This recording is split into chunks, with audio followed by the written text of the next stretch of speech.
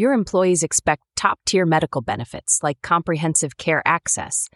But how can you balance these expectations against rising costs across your full benefits portfolio? Find savings and opportunities in your most highly utilized benefit, your pharmacy plan. Did you know that hospital employees fill 25% more prescriptions each year than other industries? How can you tell if all those prescriptions were needed, or if you could have had significant cost savings by filling at your own hospital pharmacies? Tap into these opportunities with an independent pharmacy benefits partner and solutions designed around your unique requirements and resources. RX Benefits provides pharmacy benefit strategies, from expert advisory services to programs that leverage your hospital pharmacy's purchasing power, all while offering competitive benefits with award-winning customer service. We've been working with hospitals for over 15 years, and our clients range from rural and critical access hospitals to large health systems, with healthcare-specific solutions that make the most of hospital assets and dispensing capabilities. Visit us at employers.rxbenefits.com or click the link in the show notes to learn how to boost your benefits with an optimized pharmacy plan.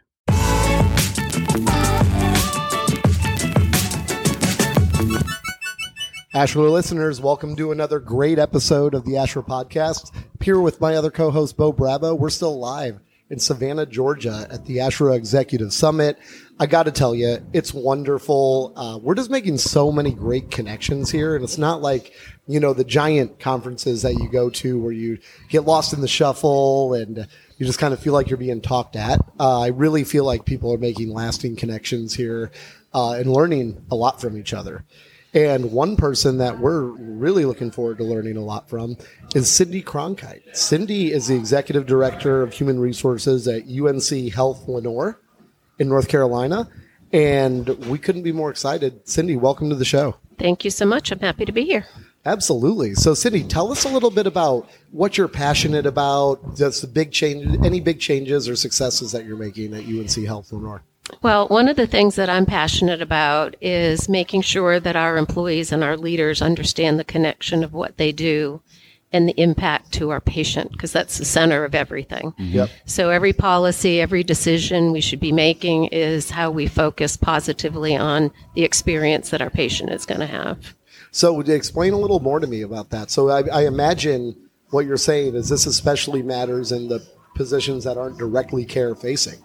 Right. So if I'm in IT at the organization, that's probably a much different policy. Or give me an example of how you're structuring that. Well, one of the examples that I use is a previous leader of mine told me one day she was touring at one of the facilities that puts rockets in the air, and she asked the person that was doing the sweeping of the floor what he was doing and what his job there was. And he said, "I'm putting men on the moon."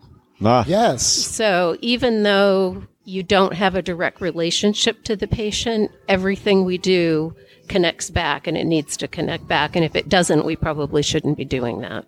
Yeah. I've only heard an example like that literally one other time. It was when we had the co-founder of JetBlue Airways on the podcast, on the Bo and Luke show years ago, and how they approached everybody that works in the company is a crew member. Yeah. Right? Same kind of thing. It doesn't matter if you're cleaning the floor, vacuuming the floor in the terminal. If that's a JetBlue terminal, you're a crew member. Right. Right? I'm helping fly customers get from destination to destination safely. Right? And you don't really hear that a lot. Like somebody actually bring that up is like, this is what I'm passionate about. Yeah. I think it's fantastic. Well, I think when it comes to employee relations issues, especially if they're interpersonal relationship issues, I will use that and say, it's not about me and you. It's about what are we doing for the patient. So it takes the personal part out of it.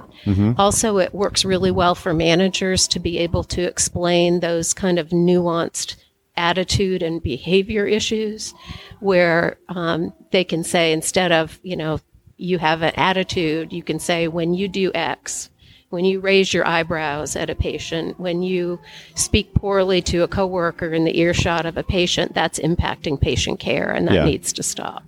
Yep, for sure. I had real quick, because I think it's fantastic, because this is so important. You wish more people would actually lead in this way, to get more people like engaged in what the actual mission of the organization is. And it doesn't even have to be healthcare. I had a executive leader, CEO, and back during my White House days, and he would look at all the staff, the support staff, and he was so good at making sure he communicated and talked with them. And he would say, listen, if you support those of us who directly support the president, you are supporting the president. Yeah. Right? It's like, yeah, you might not be there every day, but you have team members who are, so you are, because you're supporting them. And that's how critical your role is in this organization. And you want to talk about morale, like in really a sense of, I mean, we use the word today, belonging. Yes. Right? It's like, I'm connected. This is my organization. What do? Hey, I support the president. Right? It's fantastic. It's awesome. Cindy, does it feel good that your strategy is the same one they're using at the White House? Yeah, that feels great. And so what I'm hearing, and I really want our listeners to take this seriously, because this is an opportunity, and this is why I love this show, where we can give them actionable takeaways as what to do. So how I heard this is like, so if I'm going to do 3 things, I love things in 3, right? Because they're actionable. So you're going to give feedback, and here's my 3 bullet points. 1, you're going to focus on the behavior that they're doing. Right. You're going to tell them exactly what specifically that behavior is, and then you're going to tie it back to your mission and your values, which in this case is patient care. Correct. So if they stick to just those 3 things, is it not a script, it's 3 things in a row to touch on, then they'll be in a good position to do that. Now, first of all, I love that. How do you keep leaders consistent about doing this? Because in lots of organizations, it's really great. It seems like it's like the initiative of the month. When we do great at it for a month, right? And then next quarter, that goes away. And then a year later, we bring it back in. Yeah. How do you keep up with that? Well, I think one of the ways, I mean, that's always the mantra that I use. So it's always in my head. And when leaders come to me with issues about performance in particular, I don't make assumptions. I ask a lot of questions. And I use the help me understand, or was it this way before? What happened to the last person that did this? Did you want to treat them the same way? To try to get above the, I really like this employee. I don't particularly like the lifestyle of this other employee, so I might treat them different. So it's really a series of questions that you have to ask, and you have to really probe and understand. And then a lot of times they will realize it themselves that maybe they're not going in the right direction that they need to go. Yeah, that is great. And I'd love both of you to talk a little bit more about this, because I think you're talking about one of the most nuanced things in human resources that can get you the best results, right? Is how to consistently, constructively give that feedback in a way that doesn't make somebody just say, oh, well, I'm going to quit because that person doesn't like me. And to your point, to piggyback off of what you just said, that's often the case with feedback, because if people don't have a plan to provide it in an effective way that is just, not necessarily demeaning to somebody, but, it doesn't come off like it comes off like you're singling them out.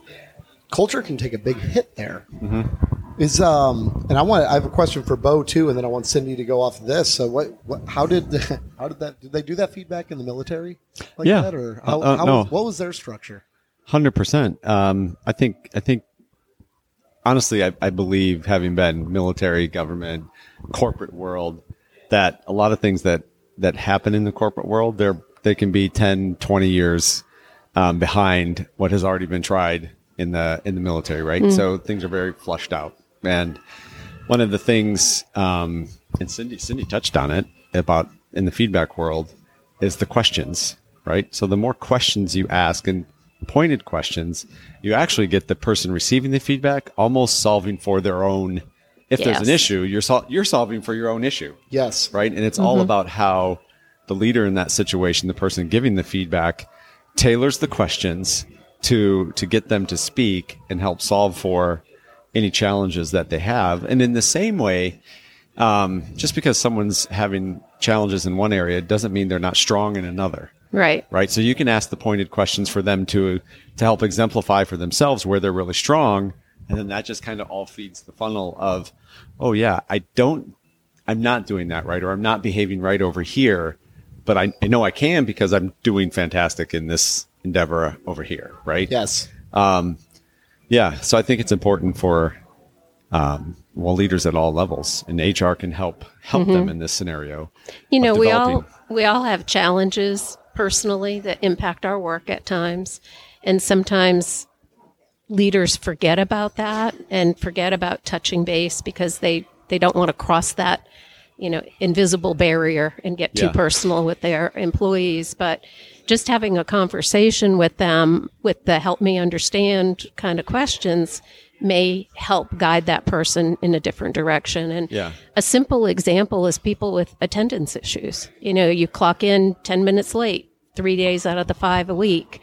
Something's going on, and the leader may get very upset about that and be critical. But if they sit down and they point it out to the employee, the employee may have no clue that there's a pattern because they're just not seeing it. But if you put their time card in their face, they can say, oh, I guess I do have a problem. And then you can try to come to some reasonable solution to help, whether it's, changing if somebody has an ADA requirement, if somebody just is having a bad time, they need EAP or something like that. Yep.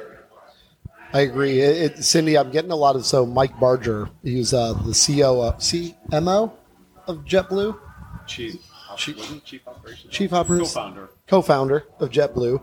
He was, that was one of the stories that Bo referenced back to, but he had a saying that I think is like kind of what I'm hearing from you. And he would say, common sense is not common knowledge.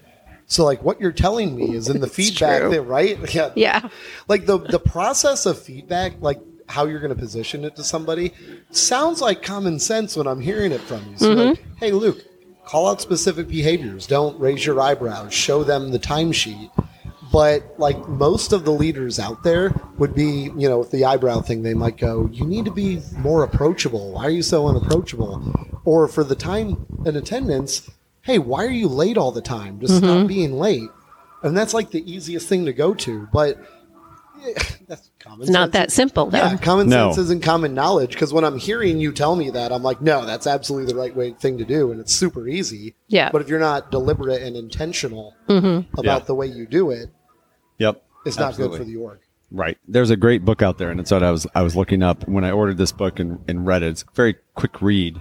I think this author, Michael Bungay-Stanier, it's called The Coaching Habit, Say Less, Ask More, and Change the Way You Lead Forever. Oh. And it's fantastic, very easy to read and grasp the concepts that he's talking about. And I think he kind of like simplified what we're talking about here. But one of his main questions, not to give away the whole book, you can do as a leader when you're coaching, and performance feedback is kind of like you're trying to coach the person to help them help themselves, right? And you ask the question, and then the follow-up question is, and what else, right? Because it makes them stop and think for a moment, did I just give everything in my answer, or is there more, and what else? Right. And in his experience and in the studies that he did, it's like people always tend to actually give more of an answer, like just by asking them that 3-word question, and what else? I love that. I'll have to try that. Yeah, so even think about employee relations or investigations. Hey, tell me what's happening. Yeah. Like, give me your side, right? And they give you their story, and you pause and you listen, and because you're actively listening, and you just say, and what else, right? And it lets them know that you really want the full. Right. I want everything. I want you to tell me the full story. Yeah. Right. And it can help break down any barriers to their hesitation to communicate with you. And I thought, wow, that's powerful. And it works. You mentioned active listening. I think that's a skill that we use too infrequently. We're all busy. We're rushing from meeting to meeting, and we don't take the time. We listen to respond instead of listening to truly hear the person. And that's where you uncover things that you can really help people with, is if you can actively listen. Absolutely. And I think it's almost human nature for us, especially if you have years of experience. You want to answer. You want to give them the answer to their problem, right? Yes. It's very simple. Luke, come on. This is what you need to do. I need you to go back, go do X, Y, and Z, blah, blah, blah. because you want to give them that answer, but that doesn't really build, it doesn't help build them and develop them. Right. Right? They got to be able to come up with those things or work in partnership with you to come up with those things. You can help drive them. Let them feel like they're coming up with the answers. It can drastically help improve their performance. Yeah. One of the tools that a previous boss of mine developed that I absolutely loved with corrective action was it was a handwritten tool that you gave to the employee after the coaching session. And there were 2 questions. What is my understanding of the expectations, and what is my plan? And they had to articulate themselves what the plan was. So in the case of somebody with attendance issues, maybe they're chronically tardy. Yeah. I had actually had one in this organization where somebody said, I'm going to now set 3 alarm clocks, one next to my bed, one halfway across the room, and one all the way across the room so I can get up on time. Yeah. And the beauty of that is then if they continue to have issues, you can go back to them and say, hey, this was your plan. What happened? Why didn't you follow your plan? And what else do we need to do? Yep. That is powerful. Yes. And it creates a layer of accountability, self-accountability for the team member, right? Correct. Yep. Yeah. Oh, I love this. You were saying earlier, even before the show, and even what you have been saying about patient care, it's all about patient care. How do you use policy in a positive way to drive the results you're looking for on the patient care side of things? And then what are some of the things, a few actions that you take to make sure policies don't become stale? Or they're no longer impactful or effective to drive the patient care that you're looking for? Well, the organization I'm in now, I've been with for about 2.5 years. Policies rotate on a 3-year cycle. So there's a lot that are coming up now for renewal, and they're very antiquated. They sound like somebody is talking down to people the way the policy is written, and it's not an engaging policy. So that's kind of the first take I look at it. You have all the other things you need to address. Is it legal? Yeah. Those kinds of things. But I want the employee reading it to feel like they're reading something for them, not that they're reading something that the organization is mandating. So a recent example is we just updated our appearance policy, which is always a tricky one. Did it go completely unflawed? No. But I actually had focus groups of employees and leaders separate to talk about what was acceptable and what was not acceptable, and was able to use that and pull together the policy. So now at least I can say your colleagues were part of this. Yeah. And I think that's really important. I think that's great. So have an expiration date on your policy, part of your process to ensure that you're doing a review on that policy to stay relevant. Yes. Yeah, that's good. Yeah, that's wonderful. Well, Cindy, I want to take us to what is quickly becoming everyone's favorite new part of the podcast. It is the What Would You Do segment. And we have, I think, a good one for you. It's a little playful and not playful. And the law is going to get involved. And we need to know your thoughts on how to handle this. So here's the situation. So you have a surgeon. And obviously, they have surgical techs. And surgical tech is doing a good job. So the surgeon decides that he would like to give her a kitten. It's a gorgeous, pretty little kitten, right? Everyone loves the kitten. And she's very happy. She decides, the surgical tech, to give that kitten to her son, which does not make the surgeon happy because that was a gift directly to the surgical tech. He was under the impression that she would be taking care of that kitten, and how dare she give that away to her son? So the surgeon lawyers up, and he decides to sue the surgical tech for the kitten back. So, Cindy, you were approached by the surgical tech saying, I can't fight this. I don't have unlimited resources to hire a lawyer to bring this in. And I kind of report to this person as well. And now my son is attached to the kitten. Cindy, what do you do? How do you handle this? A lot of listening. A lot of listening. So in this case, the surgical tech is probably feeling a little bit bullied because the surgeon is a power person over them. And if you're an animal lover like I am, you get attached to animals, and first thought may be, I don't want my son to give up that kitten, and I don't want to give up that kitten. But I think the discussion, I don't know legally if this case would have much merit, but if a surgeon has an unlimited financial ability to pay for an attorney might jump and pick that one up very quickly. So intervening and having a discussion about how are we going to settle this outside of legal interaction probably is good, and having a conversation with the surgeon, but at the same time supporting that person that feels like they are powerless to be able to do anything about their situation. So you would support, not necessarily take sides. And I don't think, right. And obviously I don't think anyone's taking the surgeon's side on this, are they? Other than the attorney? No. Okay. No. Yeah, I mean, imagine what started as a genuine gift turns into a nightmare, and now you have all of these workplace-related issues that jump into there. Yes. Ultimately, it sounds like being created by the surgeon, right? Because they're mad, they're upset, maybe they feel offended. You never know, right? But they took that leap of just making it into a really big situation. Yes. Yeah. Yeah. I would have loved to be in attendance in the court should that should there be a hearing. My imagination goes to like it's a deep South, like with a like Savannah accent, right? And they're like, "Ma'am, did you have the right to give that kitten to your son?" And I would just be there grinning from ear to ear. Yeah. The challenge with issues like that is even if so the surgeon files suit, so now there's a suit.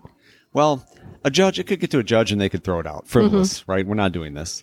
But it still that didn't alleviate the problem in the workplace. It still caused a problem. Right? Like it could be bullying. It could be harassment because you want your cat back. You want the kitten back. And it takes time. And Everybody's it takes time. Right? So emotions are high. Are they still doing surgeries together? Like in the OR? Or did you have to separate them? Does it impact patient care? Does it affect patient care? Ultimately, exactly what you were talking about at the beginning. Yeah. And how many other people like you had to get involved because of that? That's it. It's a time consuming. You get paid everybody involved gets paid a salary.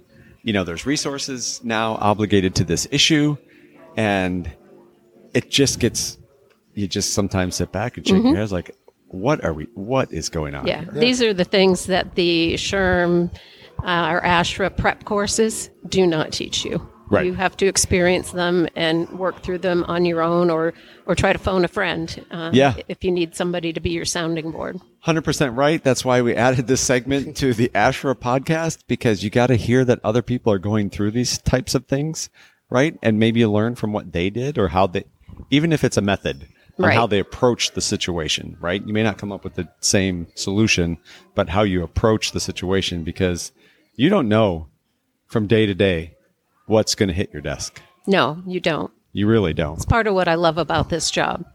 Yeah. I told somebody once I really like the employee relations side of HR, and I think they thought I had 5 heads, but it does keep it interesting, and it's never boring. Yes, it's different every day.